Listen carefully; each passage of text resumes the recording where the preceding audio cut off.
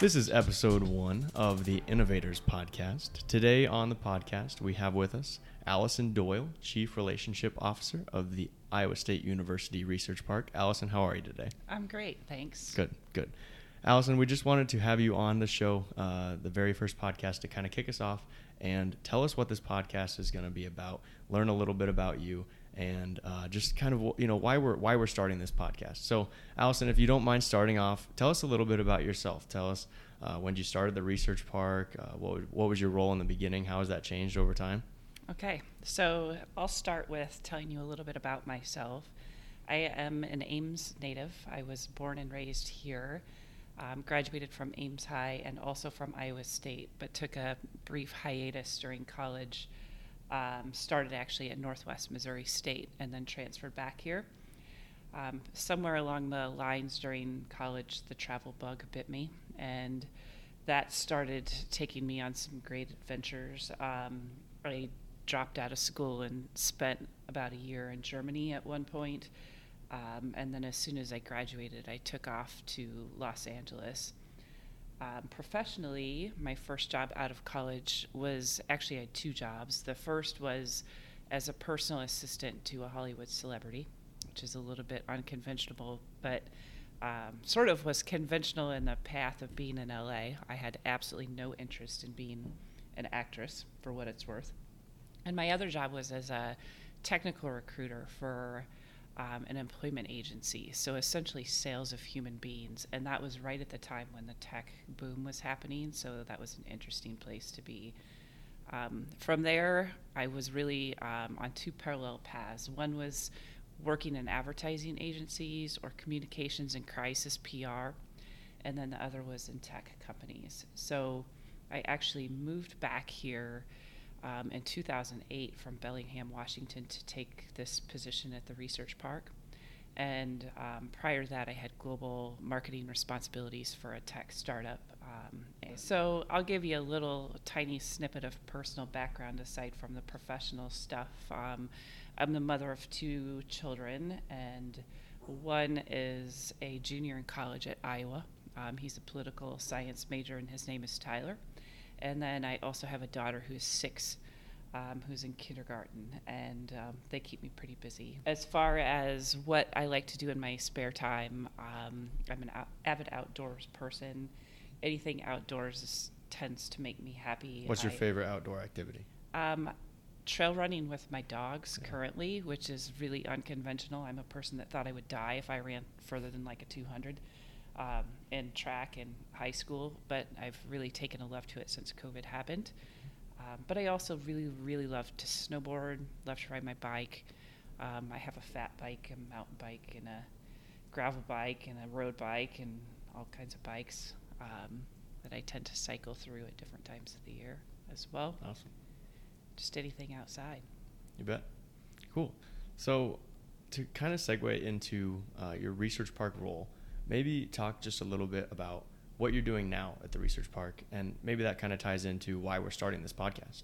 Sure. So as you mentioned, my title at the research park now is Chief Relationship Officer. Evolved into that over time. Started as a marketing manager in 2008. So my role now is really what traditional universities would call an industry relations sort of role. I think of it more so as relationship management and business development. So really sitting and standing in that place in between corporate partners and the university machine and trying to demystify that process, however that may look. So for our current tenants, many of them already have an existing relationship with the university, but they're trying to broaden that in specific ways based off of what's happening in their company, the economic climate, or whatever. And so I'll try to work on the university side to partner those individuals and corporations up with the right resources.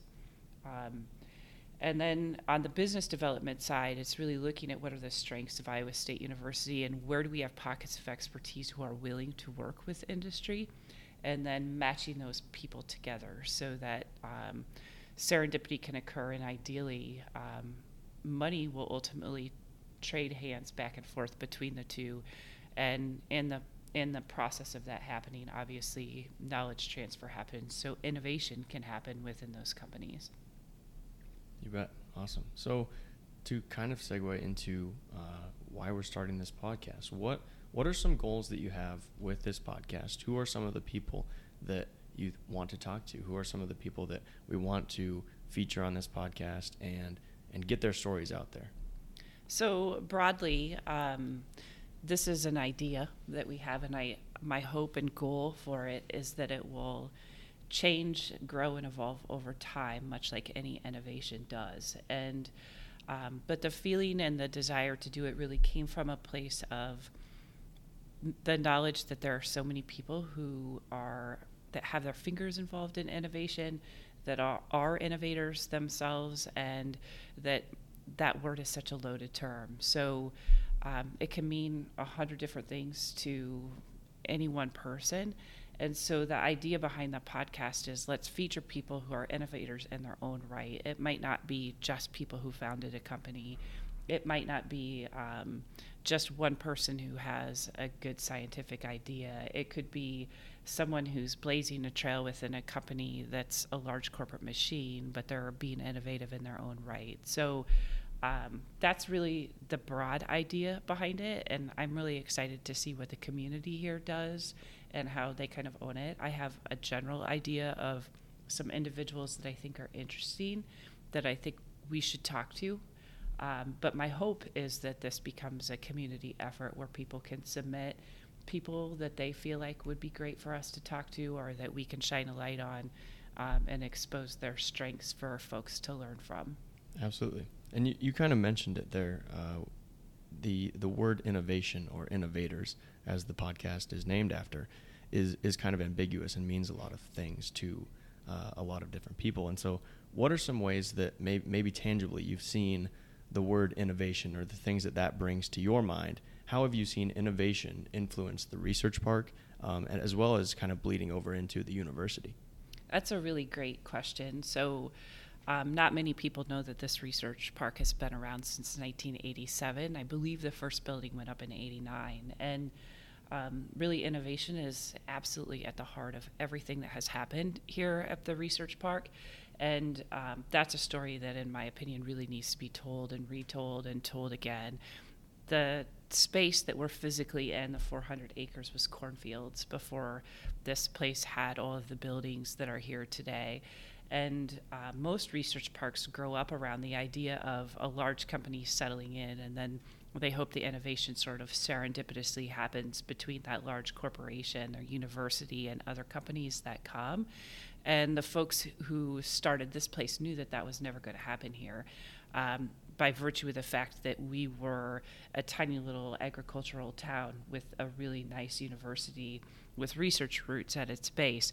So they intentionally started it around this idea of what if we could pull innovation from Iowa State University out of the research environment and push it out into the market, which is really at the heart of a land grant's purpose. And it took some time. So this place grew slowly and methodically over time, but it grew on the backs of innovation and innovators doing really important work. So if you look historically at how this place has grown, it's on the backs of those individuals who took tremendous risk, not only to get out of the traditional classroom setting from an academic standpoint, but to push their advances into the marketplace. And there are so many people and so many companies that I could point to as really great examples of that. And at the heart of this podcast, that's what I hope to really shine a light on. Awesome. Very cool. Well, Alison, do you have any closing remarks, any closing comments for the Innovators podcast? I think one in particular, and that is that I think we could do this podcast for 100 years and probably not focus adequately on everyone who infuses innovation into their team or into their organization in some way. The overarching goal, though, is to shine a light on a few, and to shine a light on a few that maybe aren't the usual suspects that get all of the attention that that they deserve. And so I just want to encourage anyone who has an idea of someone or an out-of-the-box way that they feel someone might be innovative to shoot us an email or give us a call. We would love to feature that person and chat with them more. Absolutely, definitely. And to echo that, if you do have anybody that you think would be a great guest on the Innovators Podcast, please look at the contact information on our website right above this podcast and give us a shout. We'd love to host them. Alison, thank you for your time today. Appreciate you coming in and giving us some time for the podcast. And we look forward to featuring some of Iowa State University Research Park's greatest innovators. Thanks, Alison. Thank you for having me, Matt.